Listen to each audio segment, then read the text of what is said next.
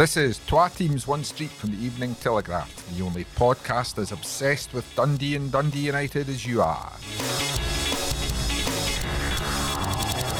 This week, all eyes are on United cos owner Ogren's over, and Dee's 12-yard woes just grow and grow.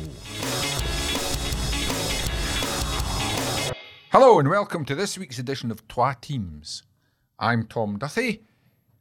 Podcasting alongside me today are Alan Temple. Hello. And Graeme Finnan. Hello, everyone. And that's it, because George is on his 10th holiday of the summer, not the year, the summer. And we don't even know where he's gone. I know, it's terrible ignorance Do we on know, our part. do we know if he's coming back? Although, well, I don't know if you noticed everywhere he goes there's a fire. That's all I'm saying. Anyway, on with the show. Dundee United. George may have departed, but there's a big arrival this week, Alan. Mark Ogren, the owner's here. Yeah. That makes for interesting reading. Yeah, he was Although you're always interesting when you write. Scheduled for to come over for the opening championship game of the season, and as Had a panic attack. I was going to say, as tends to be the case, they didn't win while he was here. I think you need to go back to the AZ Alkmaar home game for the last time Mark Ogren actually watched his team win a match. Since then, they've been beat, and in some cases gubbed by Ross County, Kilmarnock, St Johnstone. So that immediately sparks my... I can remember the war, but I can't remember what I had for dinner last night. Bear, do you remember when Donald Mackay was Dundee manager? Oh, yes. His wife sat outside Dens in their car for a whole season because they had a bad start, never won, she missed a game, they won it, and they went on this long unbeaten run, and he wouldn't let her come in the stadium. Maybe Mr. Ogren should do the same down the road. She was still his wife at the end of the season. I don't know. It might be. Well, that's good. £14 million later, we can tell him that he's a jinx. I'm sure he'll love hearing that. Let's be fair though, Mr. Ogren could sit in his private jet at Riverside. Yeah, no, it's but yeah, as ever, when he's in town, there's going to be a packed to-do list. I think it would be fair to say that he's probably got the closest relationship with a manager that he's had in his time as Dundee United owner with Jim Goodwin. So I know they've been having a lot of talks. They had a kind of formal meeting on Tuesday to chat through a few things, and you can bet that they'll be talking budgets, contracts, incomings, outgoings, a myriad of different things. But they've also been in pretty constant contact. I know Mark was down at the training ground as well. Does he not like to know the team? Does he not get... previous managers have phoned him on a Saturday at 2:00, wherever he was. I used to do the heart beat during the Romanoff days. I'm not getting involved in whether owners are interested in picking the team. No, it's... Did the Hearts manager not have to send it by Morse code to a submarine somewhere in the Baltic? Exactly. But no, he's so he's over, and I think they had a wee round of golf as well on Tuesday, as is their wont. Well, that's a waste of time. He's got stuff to sort out on the pitch. But yeah, you know how these high-level business do it. It's all done on the golf course. That's how it works. How many holes did Jim Goodwin lose by? I believe Jim Goodwin won. That's a bold mistake. Yep, that is Sugarleaf peg. His jacket's on a sugarleaf peg now. Exceptionally, that's kind of exclusive for the podcast. I believe the pairing of Goodwin and Dave Bowman beat Ogren and his son. So bold of them both. Well, I don't want to give away secrets about Dave Bowman's golf game, but if it was a 4-ball and he was hitting the drives and Goodwin was hitting the putts, that's pretty formidable. Power player. But on the green, Bowman, on the green. Falls to pieces. Yeah, I can picture that, a big aggressive drive. That's got Bowman written all over it, doesn't it? Anyway, I digress. So, and there's also, I mean, this week in the paper we've been discussing kind of the bigger plans that Jim Goodwin has in terms of, in the fullness of time, recruitment department improving. There's a constant focus on the academy, which... is ongoing, so there'll be a hell of a lot of things for Mark Ogren to get his teeth into, as well as just the overseeing of his investment as he does. There's been a lot of personnel changes. He's been bringing down the budget. He leaves that to his people on the ground here, and he'll be coming over and want to see how things are progressing with his own eyes. So, and part of that was obviously taking in the game on Saturday, which while wasn't the result Dundee United would have wanted, I do get the feeling that he would have sensed a different vibe around the place. You know, there was a positive finale, but even before that equaliser, there wasn't a sense of mutiny in the stadium that he would have experienced, for example, in that 3-0 game against Kilmarnock when they effectively were relegated on his last visit to Scotland. So I think he will sense that there has been a slight shift in tone around the place since his last visit. So I think he'll be here until around about next week, getting his ducks in a row, as it were. And he does. I mean, I know he keeps in touch when he's back home in the States, but when he comes over, he does pack his itinerary, doesn't he? Yes, absolutely. And I think it is important that he does that, because there is a feeling, whether it's fair or not amongst supporters, and this isn't just with Dundee United, this is with any club that has foreign ownership.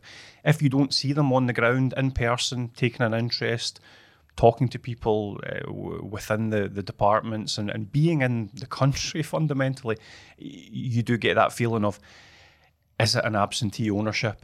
Do we still have the interest? Is he still invested? All these questions are just natural, and as I say, not unique to Dundee United in that regard. So I think it just helps to answer that, and certainly our colleague from a sister title, Jim Spence, has a never heard of him. has a happy habit of bumping into Mark Ogren when he's over at Mass, which is always amuses me. I'm amazed Mark still talks to Jim, because it's on Twitter the next day every time he does. But it's by all accounts still very much invested and kind of renewed in his desire to tackle this challenge, and it is a challenge financially and footballing in terms of getting Dundee United back to not only where he wants it to be, but where it was at the start of last season. Yeah, and Bear Allen makes the point here. It is important. I mean, I'm saying this to a former sports editor who locked himself away in a windowless office every week, and we never saw you. Only joking, but it's important. I mean, because hard fact, brutal truth is, Mark Ogren could do everything he's doing this week by TikTok, WhatsApp, whatever those social media things that he could do it online. Yeah. But it does make a difference when the boss turns up and is seen. Yeah, the world is an incredibly small place these days, Tom, and it would be easy to conduct business from his garage in the States if he wanted to do that. But I think Alan's the main thing for me is, as a supporter of a football club with American owners, is that they are seen now and again. And we've got a similar situation at Dens, where obviously John Nelms is on the ground virtually every game at the ground. But it's good to see Tim Key's there. And it's for the reasons that Alan has already pointed out. They can make statements that are totally committed to the club, and that they're invested for the next few years. But if they're absent, then it does set alarm bells ringing within sections of the fans. So it's good to see him in the stadium, and obviously if things aren't going well on the park, then he sets himself up for possibly a bit of abuse from certain sections of support. But I think in general, the majority of fans will be happy to see Mark Ogren here. And, I think it's good for him as well at this point in time. We've spoken about how things went last season. And in general, Mark Ogren has had a really tough time since he took over at Dundee United with COVID initially. He got his team gets promoted to the top flight of Scottish football and playing in front of empty stadiums, and that was an absolute disaster. But lost money getting promoted the way the COVID league worked. Absolutely. So, he has taken a big hit financially, but he's always said that, he's fully invested, fully committed. The team went down last season. The first thing he was talking about was promotion back to the top flight. He quickly appointed Jim Goodwin, which I think was a good move. They had to make quick steps to turn not just the team around, but to get the sort of malaise that had set around the club lifted. And I think they've gone about their business really well. So it's good for him to be here and to see how things are progressing. As you say, I'm sure he'll have good talks with the right people at the club, the manager, all the directors, And you know, I'm not sure how long he's actually here for, if he's going to be here for another couple of games or not, Alan. I think he goes back next week, so as we're speaking, it would probably be before the trip to Ayr, so he will miss the glamour of Somerset Park. I think you might find, given what you said about his record watching United, he'll get on the team. He'll get on the team bus heading for Ayr and suddenly find himself kicked off at Glasgow Airport and a ticket thrown out and said, "It's time for you to go, chairman." But good to see him here, and I think it's good that, you know, he is ultimately the owner, the leader of the club, and you know he'll be coming across and making sure he makes touch his board with as many people as possible. I'm just thinking here, it's a straight, not so much for you, Alan, but I mean, even when I started full time covering football, you would have struggled to name all the Dundee and United directors because it wasn't a thing. But the last 30 years, it has become the manager used to be the only leader of a club, but now, and a lot of it's because it's quite high profile guys that take on ownership. But it is important, that thing, Alan, isn't it, that the owners are seen? Yeah, absolutely. And it's an interesting point you make. You know, it's I remember, it's just popped into my head, it's slightly tangential, but I remember reading something Jack Ross was saying about, because he studied, recently completed a little university course on directorship, and he spoke about how as football's changed, the scrutiny that managers get should perhaps be reflected by the scrutiny that directors of football get, sporting directors get, heads of recruitment get, because it is such a collaborative effort now. The days of it just being the manager that did everything are long gone. You know, there's an argument to be said that it's good that there's that level of scrutiny. It's good that people know who the directors is. It's good that people know who are signing the players, because it isn't just a unilateral thing anymore. And obviously, it'd be fascinating to know who Jack Ross was thinking about there when he said that scrutiny should be shared. But I don't think it's necessarily a negative thing. You know, it got to the stage where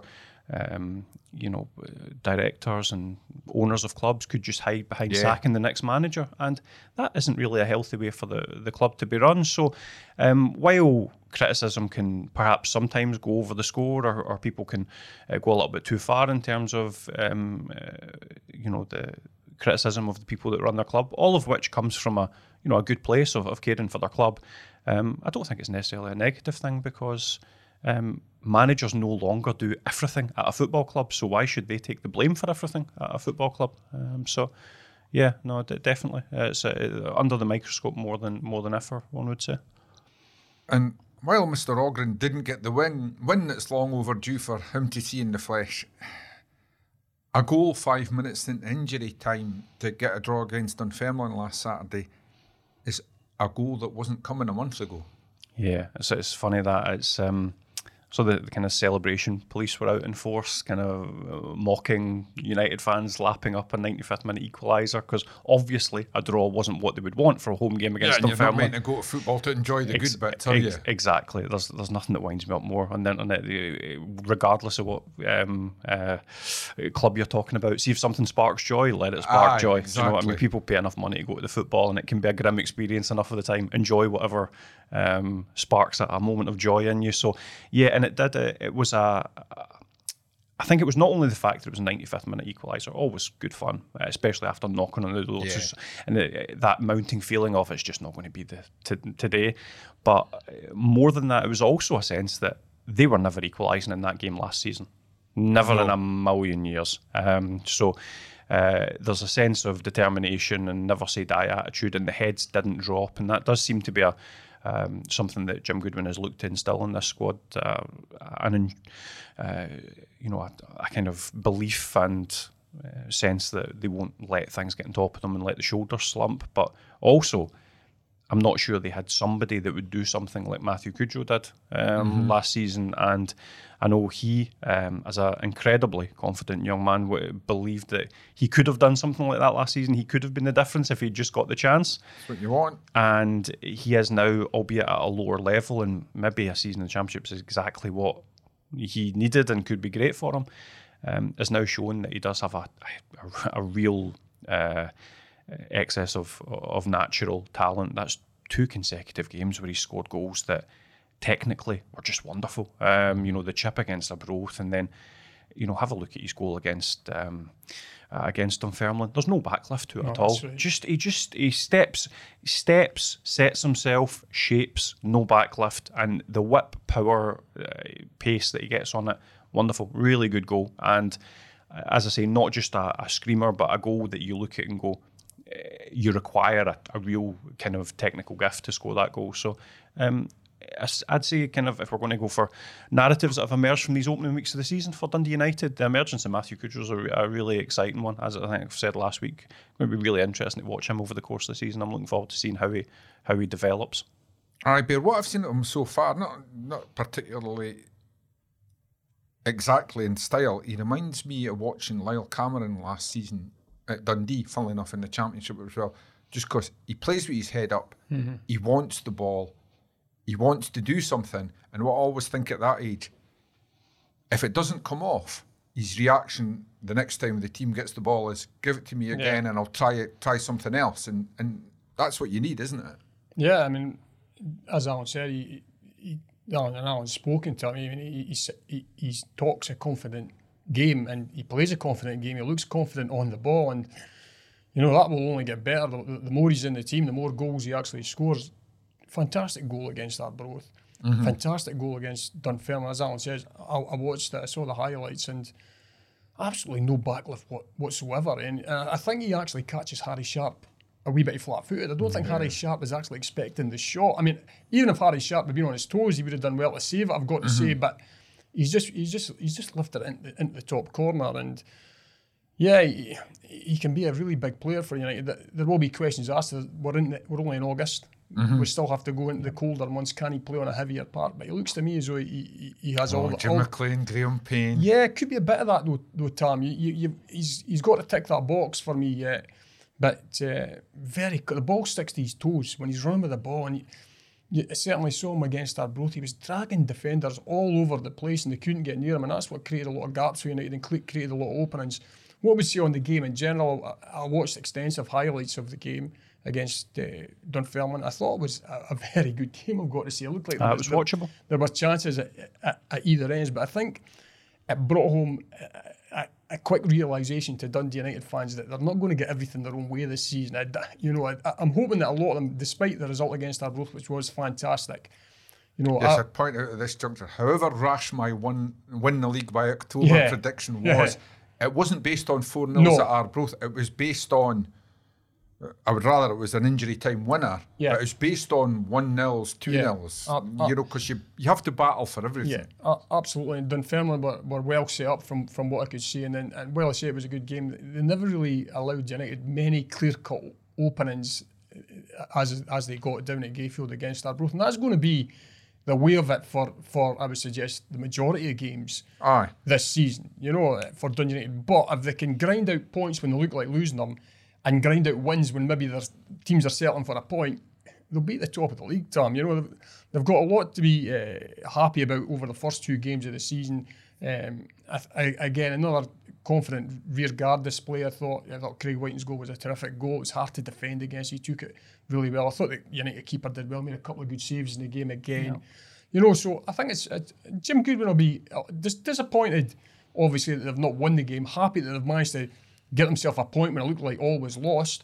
But over the course of the first 2 90 minutes, he'll be quietly satisfied where Dundee United are at this point. The interesting thing about this stage of the season is it's so hard to ascertain what's a good point. Yeah. Because see if this is 6 weeks down the line and Dunfermline have taken 13, whatever it may be, 12, 13 points from an opening 15, you would say they're your potential title rivals. And then if you draw with them, you go, well, at least you didn't lose because you're losing ground on a title rival. We don't really know. Even if Dunfermline lack consistency, if they're the team that go to your rivals and beat them. So that's a good point. It's if in the fullness of time Dunfermline are going to be a title rival to Dundee United, that's a really, really important point because you don't want to lose to them. But it's just difficult to say that with any certainty. That's why it's a peculiar stage of the season. You kind of, at this point, until you know where teams are going to shake out, particularly a league as even as the Championship, you kind of don't know what a good point is until you know who's going to be right up there. Yeah. I like the positive vibe, but one thing Jim Goodwin will want, he'll want to sort out, that's a defeat and a draw at Tannadice. I think in only 3 games, isn't it? 3 competitive games so far. He'll want them to go on a run where it's win, draw, win, draw, really, isn't it? Yeah, and I mean, they did obviously beat Peterhead, but I think you can kind of, that's clearly a result that they would have expected. And it's not just a case of, you know, you can talk about the psychology of playing at home and all that sort of thing. I think just the logistics or something more that the team need to sort out. The fact that when they play at Tannadice, teams are going to come, they're going to be organised, and they're going to be hard-working and hard to break down. Dunfermline are probably right at the peak of that in terms of what they can expect of the Championship. I think they got 21 clean sheets in the league last season. It was a record. They are a proper defensive unit. Kyle Benedictus was imperious in defence, absolutely brilliant at Tannadice. But albeit teams won't always be as effective at Dunfermline defence as Dunfermline were defensively, teams will all seek to do that at Tannadice. They'll come and they'll mash ranks, and Dundee United got a little congested. They got a little bit centralised in terms of their play. Cujo wants to come inside. Middleton wasn't great, so a lot of their best stuff was played around about the middle, and that's kind of where Dunfermline want. So United need a bit more pace, need a bit more width, and a little bit more imagination when it comes to breaking down these teams, because that will be the challenge every week. There will not be many. You know, I would love to see it, but I don't think there'll be many sort of 5-0 romps at Tannadice. I think there's enough decent, well-organised teams in the Championship that every week will be a challenge to break them down when teams come to Tannadice. Discipline a key as well, Bear. I mean, I go back. The game that sticks in my mind from last season was when Dundee drew with Cove and had to win at Queen's Park, which they obviously did. But that Cove game, and a lot of it was inexperience, where a lot of the younger players seemed to play quite well, but they ended up packing the box. Sometimes you say, keep your position, keep your discipline, keep the ball moving, and everybody's in the right place. And eventually something comes and your strikers have got room. Yeah, that can be difficult. Yeah. Difficult for 2 reasons. One, United have got quite a young squad. And 2, when you're at Tannadice, the fans expect you to win games. There's no doubt about that. They want you to go forward. They don't want to see patience in the last 10, 15 minutes when sometimes it takes a level head just to, you know what, instead of the long punt up the park, we're going to go wide and try and get around the back, and keep doing that until you create an opening. And with players like Cujo, you will create openings. But that's, I was going to say, Cujo coming in from a wide position, he's got that wee bit more room to do something magic. If they park the box, he's doing it in centimetres. You're absolutely right enough.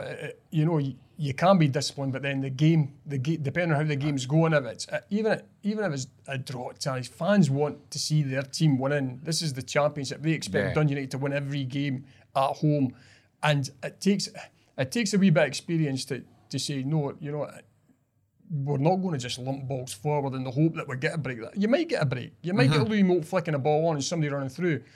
But if you've been working all week on passing and getting the ball wide and you know, trying to create openings down the flank and trying to create space, then you have to keep playing for, you know, all right, if you're into stoppage time. Although even nowadays I would say if you're into stoppage time, have a look at how much stoppage time is actually getting played. When the board goes up, more often than not, you've got at least 5 minutes, sometimes a lot longer. So you don't have to when you get to the 80th minute, don't start pressing the alarm bell. You've got plenty of time, and the fans probably have to realise that as well, but it can be really hard with a young player and fans who expect you to get goals.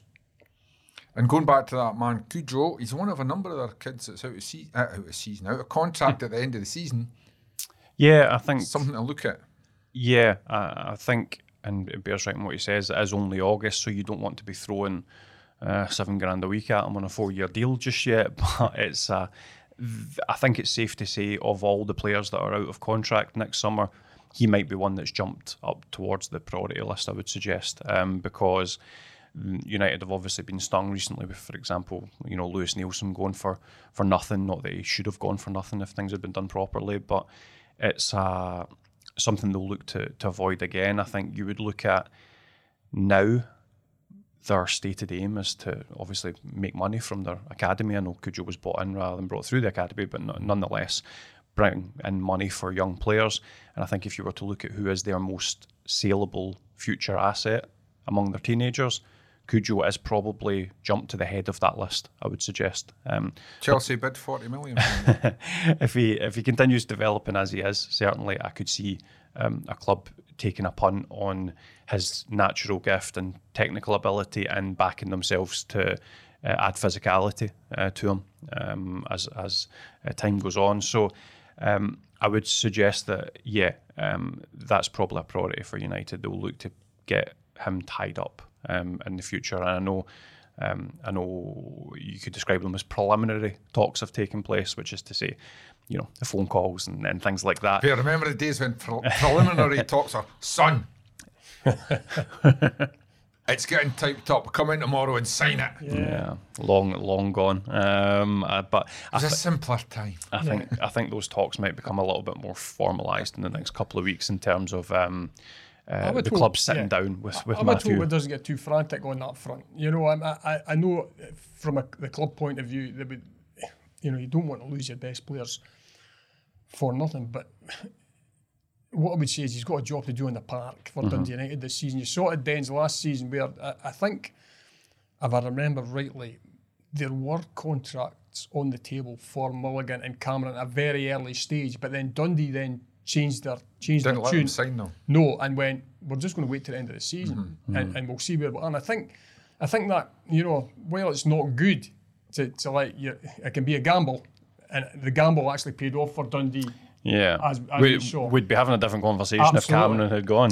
Absolutely, but for me, you don't want the player to get embroiled in contract negotiations, and this is going on in the background, and it upsets his performances on the park because he has been a shining light for Dundee United since the start of the season. I don't think they'll let that happen. No. I wouldn't have thought. And I think while you can never say never until there's actually numbers written down on a page, I think most parties are of a similar mind at this moment in time, that playing every single week for a club the stature of Dundee United, albeit in the Championship, is a good place for Matthew Cujo to be at 19 years old. I think there is an appreciation of that. So I wouldn't expect it to get too kind of messy or complicated. But as I say, I'm not sitting down at that table, so you can never say never in that regard.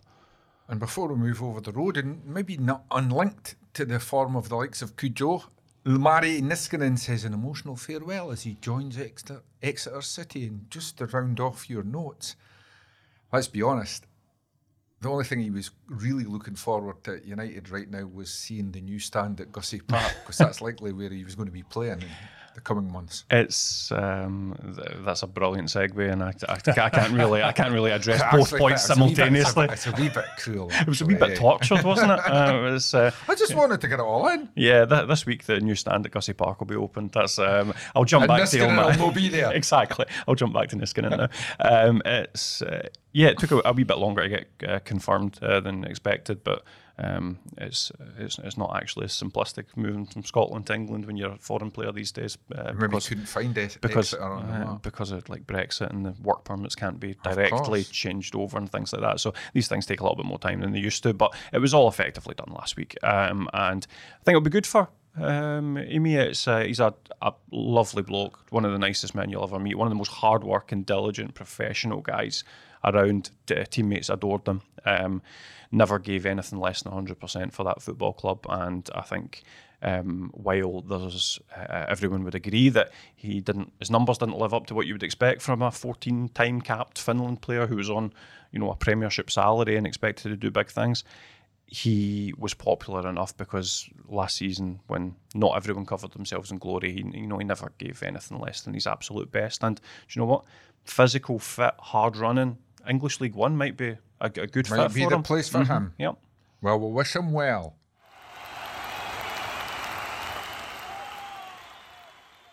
And folks, it's worth pointing out, you can indeed watch us on YouTube. And on top of that, and I don't know how much we'll like this because we're sensitive souls, you can leave comments via the podcast and the YouTube channel. Moving swiftly over the road. Bear. Dundee are the only team in the country that are more likely to score when they concede a penalty than when they get one. I think so. What was that?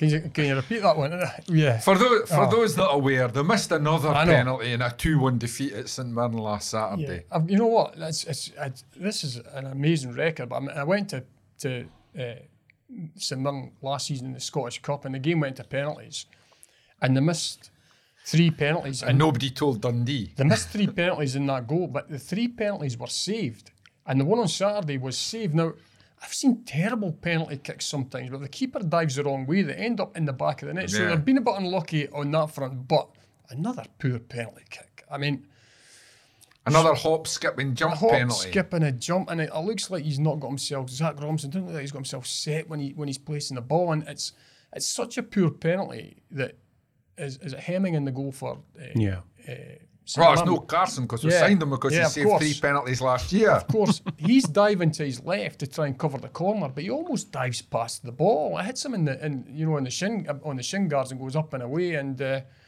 is no worse save for a striker than when you put the goalie the wrong way. I don't know. Still saves mean, somebody told me they've only scored 5 out of their last 14 penalty kicks, and that can't continue. Wow. That simply cannot continue. If Dundee want to keep their heads above water in this Premier League, they've got to convert every chance that goes their way. And I'll tell you, I was at the game on Saturday, and St Mirren came out the traps really, really quickly, got Dundee onto the back foot, and Dundee weren't really in the game. And you know what? We were at the far end watching it. I never saw anything from the throw-in or anything. We just heard it's gone to VAR. This is all new to Dundee fans, of course. Well, I actually heard it on the radio, and it was.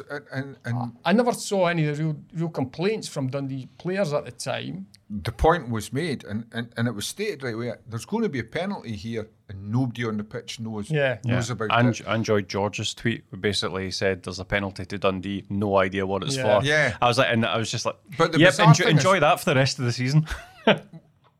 People in the stand, people in the press box, because we're diligent chaps, seem to spot it straight away. Yeah. Ashcroft was clearly pulled. Yeah. Why is he not appealing? Yeah. Why is the team not appealing? Well, to be fair, don't ask, you don't get. For us looking down the pitch, it was a hard one to call. If you were in the stand, I'm surprised George didn't see it. He must have had his head down somewhere. But in a holiday brochure. Yeah, exactly. But then when you saw it on the TV, it's soft, but by the rule of the law, he's tugged in the box. It's a penalty kick, and what an opportunity to get themselves back in the game, a game they've not really been in. And they fluffed their lines again. And to compound matters, we're into stoppage time in the first half. St Mirren get a corner.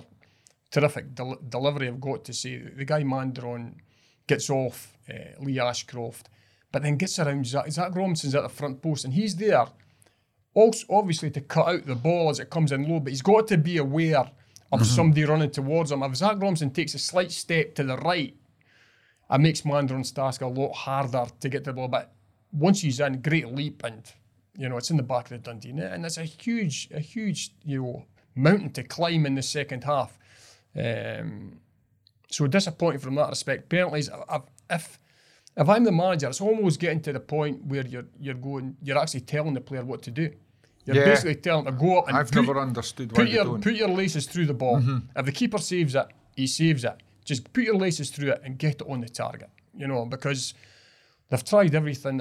If it was a striker who hadn't scored from open play, the manager or the striking coach or whoever would be saying, or another striker would be saying to him, when you see a sight, have a sight to go, hit it hard for the middle of the goal. That's an age-old thing, so why not unless you hit the keeper, you could put it, you don't have to put it in the corner. If you're putting a bit of meat behind it, it's past the keeper before he can actually react. So whether they've done that in training this week, I don't know. I think at every level of the game, the modern pro seems to have forgotten what size goals are. I don't agree with the curtailed run-up. I don't like it. No.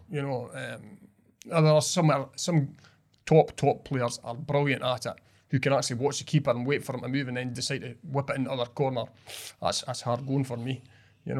Especially with Dundee have been, I'd be more happy if I saw my player running up and putting his laces through it. Anyway, get into the second half, and they get themselves back into the game. Tiffoney comes on. We've been talking about Scott Tiffoney. He's been off the boil a wee bit, but he has been played, as we've said, in behind the strikers. He's more suited to playing out wide. He came on for, I think it was Lyle Cameron, goes out wide and instantly starts causing St Mirren problems.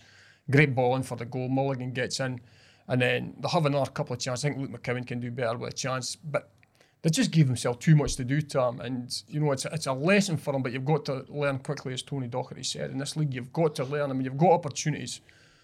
You've got to take them. Got to take them. So, you know, there's a few things to work on. Still don't think the midfield's right. Still think they need a wee bit of experience in there. You're not happy with the defence? We know Tony Docherty watches this show, so... Well, we don't really. but if he does watch the show... Yes, because you can watch on my YouTube. Message to him is... I don't recommend it the way I look most days. Yeah, my message to Tony Docherty is ditch the three at the back. I don't like it. I don't think it suits Dundee at this point in time. You know, I think that you know, McGee was playing on the right side, Ashcroft was on the left side, but I don't think these two players are suited to play in those areas. You know, they don't offer anything really going forward. I think it leaves themselves a wee bit exposed. But maybe you saying that McGee isn't suited to it is maybe an example of how difficult it can be, because there's a guy that can play centre half and he can play right back. Has played a lot of games right back previously.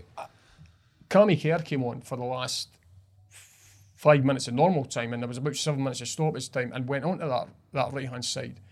But he looked more comfortable playing on the right side of the defence because he's naturally a right back. Yeah. He wants to go forward with the ball and get up the line. Yeah. So some things to look at. You know, I'm not a big fan of that three at the back. I think they should look again. It's interesting what you say about that, because it seems from certainly what George has said, and he's the man in the know, that Portales and Donnelly were effectively players who the three was not entirely based around, but it was deemed that those players in particular would thrive in a three, and both of those players now for a period of time are going to be unavailable, one obviously for probably longer than the other. So you do wonder to what extent... 5 or 6 weeks with knee ligament damage. Yeah, so you do wonder to what extent they're sticking with something out of just because that was their plan, when personnel-wise, the guys who were perhaps best suited to a three are no longer there. I've got to say as well, we spoke about this in pre-season, that, you know, Owen Beck's been outstanding for Dundee since he came in. He got rinsed on Saturday, I've got to say, at Paisley. He had a really hard time defensively. And I think it's because he wants to get up the park. But Dundee, the majority of games this season, Dundee will be doing more defending than attacking. Yeah. And he found himself... Which is maybe be expected, seeing he's on loan from Liverpool, and that's right. He'll be playing at whatever level he's been at Liverpool. Yeah. He'll be playing the way the first team played, and that means he's going to be bombing forward a lot. He had a really hard time defensively. So maybe he could do with just being told, look, your job is left back. If there are opportunities to go beyond, you know, the left side of the midfield or however Dundee play, then go. But you'll know you'll have a man behind you there waiting to fill that role. But it was an eye opener for him. He had a hard time, and I'm not, you know, it's one bad game in half a dozen games I've seen him play for Dundee, because he has been outstanding. But I do feel that, you know, he's brought in to defend. That's going to be his most important job this season. It's so difficult to play that wing back role as well if the wide centre halves in the three aren't comfortable and aren't mobile enough to cover over, and by the sounds, and you don't have Jordan Henderson to come with the sound wide and cover for you. The sound of what Bear's saying, the left-sided centre half for Dundee is not someone who's comfortable in shifting over and covering. So I do feel sorry for him. There's a reason why, albeit not much went right for them last season, but the thought behind always playing, you know, Scott McMahon and Liam Smith as wide centre backs in the three for Dundee United last season was so that they could shift over to that full back position to cover when the wing backs went forward. If Owen Beck doesn't have that cover behind him, it's a hell of a tough shift to cover that entire flank on his own, you know. Yeah. It strikes me as well that I always think in this country, it's, and with the players Dundee have available just now because of the injury situation, that in the likes of Kerr, Ashcroft, McGee, Shaughnessy, players from this country, it's easier to switch back to a 4 than it is, you know, to a 3, because players are brought up. A back 4 is the basic thing that you're taught as a kid here. So the defenders, even if it's a temporary thing until Portales and Donnelly are ready to come back. It shouldn't be the biggest change that they ever have to cope with. No, and you're right. And they played with the majority of last season by back four. Boyer toyed with three at times and it didn't quite work out. But ultimately, it was Kerr at right back and Jordan Marshall at left back and the two centre halves. And it seemed to work quite well. Tony Docherty just switched it. He had a back four initially in pre-season. They signed Antonio Portales. Portales came in and looked as though he was quite comfortable playing in a three, and I think that was the thought process behind it. Beck was doing quite well on that left-hand side, offered him the opportunity to get even further up the park probably with three. Also allows you to play two up top, and that's another thing Dundee have to look at, because the two up top, they didn't really work well together, I've got to say, on Saturday. It's early days, they're two big lads, they're two powerful lads, but you need some sort of link-up play when you're playing two up top, Tom. You've got to get some understanding going. And at this point in time, they don't have that. They still have Pineda on the bench. So whether it's something that Tony Docherty will look at and think, well, we'll give Pineda a go. I know he is a bit lightweight, but he's been brought in. He's been brought in to score goals, obviously, and he's done that already. But maybe just something different to occupy centre halves' minds. If they've got two big lads, sometimes centre halves enjoy playing against two bigger players, rather than having someone who's moving off them and dropping into holes and giving them problems. Do you go and leave that space in behind?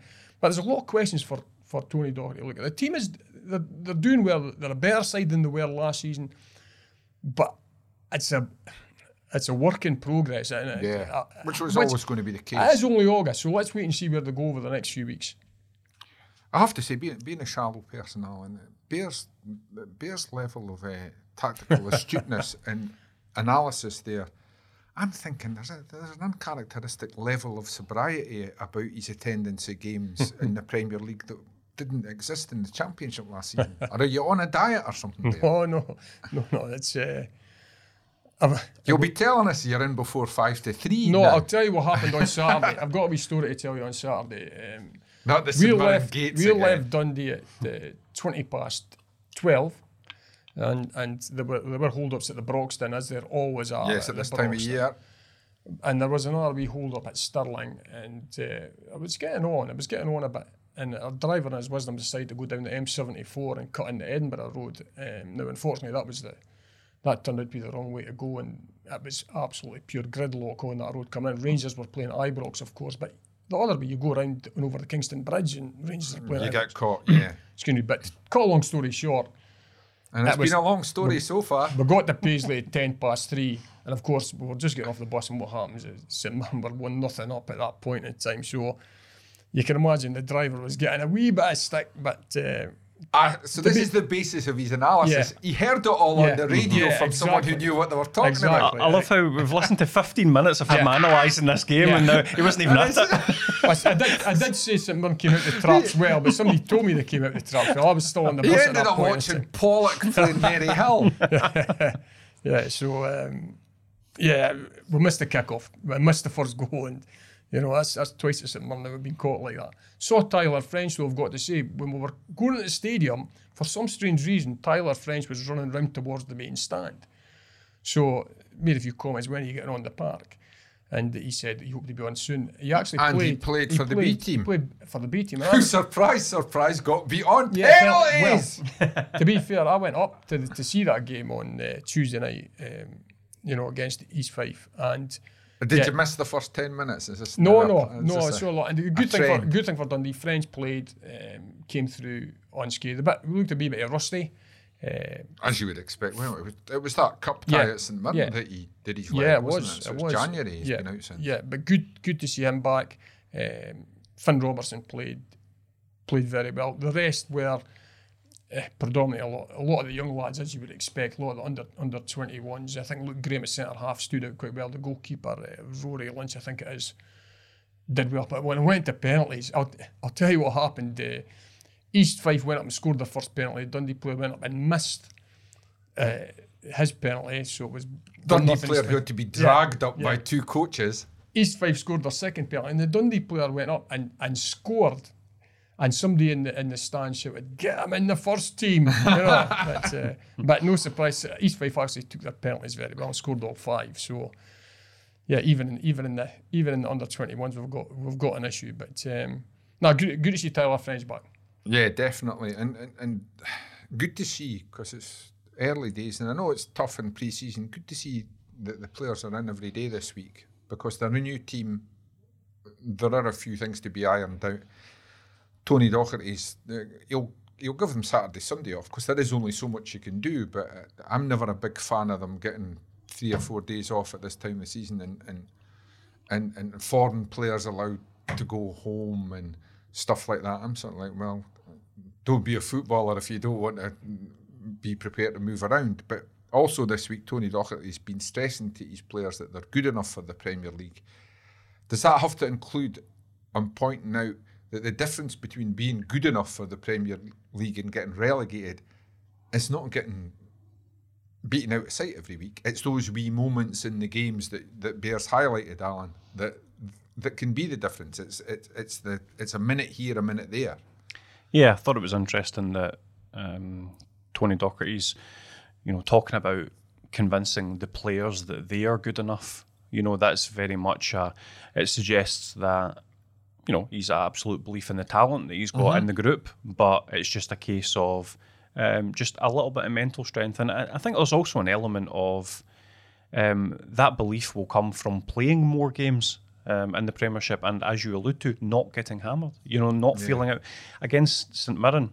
Not great in the first half, gave themselves an awful lot to do, but fundamentally could have nicked a point in the end. They've got to take the positives. Against a top 6 team who had a very good win the week before. Exactly. So you walk away from that game and you go, it's more than possible to pick up wins, to pick up points. Look how close we came, not at our best, away against a decent side. So that belief will build. You just need to hope that it doesn't take too long to build, because you don't want to get to the point where runs are continuing and you start to get a monkey on your back. But there's part of that that's mentality, but there's also part of that is understanding as well. And I think Bear alluded to it there, and it goes into the point you're making about hard training over this fortnight.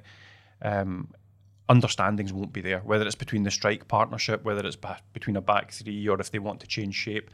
All that needs to develop within you. Yeah. And see 2 weeks on the training ground, ideal, because any footballer will tell you they love playing games, and when momentum builds, it's a great thing, but you don't get much by the way of, system stuff, hard organisation. That sort of thing is done in pre-season and when you get long spells on the training ground without a game, because when you're preparing for a game, a couple of your days are devoted to shape, set pieces, things that are specific to that next game. So it's... Must admit, if it was me, the injured players would be sitting watching training every day as well. So I also, there's part of me, the bitter part of me says that players shouldn't be getting rewarded for getting knocked out of the League Cup. So and that goes for Dundee United as well, who are going down to Burnley to play a match. It's I don't closed think door United fans, so don't get in your cars. yes, absolutely, and don't turn up at Turf Moor. It's nowhere the game is. So, yeah. But it's an interesting one that Docherty maybe felt the need to say that this early, because if you look at the quality of his signings, I think people were quite encouraged that this was a team that was built for the Premier League, Bear. Yeah, and I think they are truly better. I think they're bigger. I think they've beefed up in certain areas. They've made good additions. Scott Tiffoney can be a great addition for Dundee, but again, it's early days for him. He's got to find his way, and it's difficult because you're desperately wanting to get points on the board, but you've not, as the players that have done it before. You've got Carson in the goal, who thought was excellent on Saturday for what he did. You've got Joe Shaughnessy. You weren't going to pick him. Yeah, well, the manager made the right call. Maybe he knew what was coming with John McCracken, but Carson was excellent. Cruised the game, I've got to say. But we spoke about the signings of boys with Premier League experience, and there's not a lot of boys in that team, for one reason or another, don't have Premier. It might be they're foreign players, but they don't have Premiership experience, and a lot of boys still have to tick that box. And maybe Tony Docherty just want to give them a wee bit of reassurance that he has total faith that they can be. But I do think they're a better side. I just think that they're not quite functioning, the way that they should be. They will get better. Tony Docherty has to find his team, just like Gary Boyer had to find his team last season. But as we touched on off air, Tom, they've got Hearts up next at Dens, a tough fixture. You know, there's no denying that. And then, you know, if they don't get anything from that, the pressure is starting to mount slightly, and then they go to St Johnstone. Hopefully still pointless. Yeah, at the start of September. That game looks like it could be big, doesn't it, already? Suddenly, Shut up, you! Suddenly it's a 6-pointer in September, and that's not where you want to be. Because Celtic are after that. No, we spoke about this as well. What you want from your... Imagine a relegation derby in September. Yeah, that's unthinkable. What you want is a team that doesn't go on long spells of not picking up points. That's happened to Dundee in the past 5-6 games. It plays on players' minds, doesn't it? You've got to be capable of grinding out a point here, a point there, so you just tick over. Remember, a point a game keeps you in this league. So at this point in time, Dundee are 1 point behind where they are. Should be it's for not safety. a bad start, but you want your win before. You don't want to be going into your 5th or 6th game looking for your first win. No, absolutely. There are issues. Do they have enough goals in this team at this point in time? They don't look as though they've got that. They need to find a way of getting somebody on the score sheet on a regular basis. Which is strange because last season they scored some spectacular goals from distance and from unusual areas of the team. So far this season, they're a team that does create chances, but the strikers need to put them away, don't they? Yeah, they missed chances. They've missed chances in certain games. There weren't so many chances. You wouldn't expect it away from home in the Premier League. You're not going to get chance after chance after chance. But they missed a couple on Saturday. They missed a couple when they were in good positions to get an equaliser. Luke McCowan's in for an equaliser, and you know it's a good save. But at this level, you've got to get that, and if they get that, and the form he's been in as well, they get that. They take a point away from it from that game. So. Clean sheets as well. I've said, Tom, they've got to get. Well, I was going to say, capable of at the other end sheets. of the pitch, clean sheets. Is he looking for another keeper? He did say in pre-season that he liked to have 3 keepers with his squad, and McCracken's gone back to Norwich. Now, being a Dundee fan, always thinks the worst. I thought the boy's thrown his toys out the pram when he got dropped and said, "Well, if I'm only here on loan, I'm here to play. Can I go home?" But I see that Norwich are. Tim Krul, the Dutch veteran, is on the verge of going to Luton. They have signed a first choice keeper, but because they did a bit of homework this week, their backup keeper, or who would have been their backup keeper once Krul leaves, had a nightmare. Made a few mistakes. So I think as much as McCracken might have wanted back because he couldn't see a first team place, that Norwich are taking McCracken back and he's on the bench. In their Carabao Cup, and I think he'll be on the bench in their league games as well. Never done anything wrong for the games he played for Dundee. Keeper. Incredibly confident with the ball at his feet, which in England, in the way that most teams set up, you have to be nowadays. But very, very good with the ball at his feet. And if there's more opportunity for him down there, which you think there probably will be, Dundee signing Carson. Yeah, he's a young man. Why not go for it? Well, the one thing that McCracken will know very well from spending time in England at that level, there are so many games. Yeah. So you'll probably get first team games even if he's the number 2.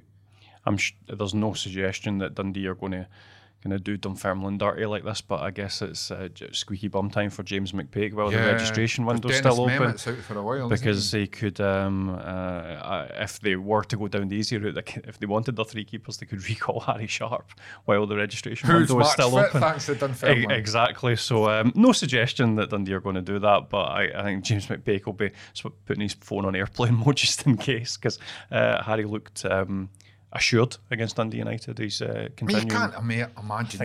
It would be a mad decision. Pake's mind that he might be unhappy with a decision made by Dundee. I think Harry Sharp would be really disappointed. It's better for Sharp. Oh, it's a great learning experience for him playing at that level. I mean, playing in front. What was the crowd at Tannadice on Saturday? Nearly 9,000. It was 9,000. Great crowd. Great opportunity for him to go and show what he can do, and he is a good keeper. Sorry for not praising you this week, United fans, but it's become expected. Yeah, it gets a bit like that. It's become the norm for you. There was a very healthy away support at Paisley on Saturday, but also a good home support as well. For 80 minutes? Yeah, well, I filled up. Got there eventually. Got there as quick as we could. But, it's a lovely stadium. I really enjoy it, actually, at Paisley, apart from the result, obviously. Yeah, I was like when you got to half time and Dundee United were 2-0 down, watching the planes take off. George waving from the window as he went off on another holiday. Yeah, you've got to take the result into account right enough. But no, it's a good arena for playing football. Great stuff. If you like the podcast, we'd be grateful if you tell your pals about it, or even better, leave a review or a simple rating on iTunes or wherever you find your podcasts. All that really helps people find Twa Teams One Street, and that means a lot to us. Don't forget to pick up your copy of The Tilly Monday to Saturday for all the latest from Dens and Tannadice, or go to thetilly.co.uk to find out how you can get the paper delivered right to your door.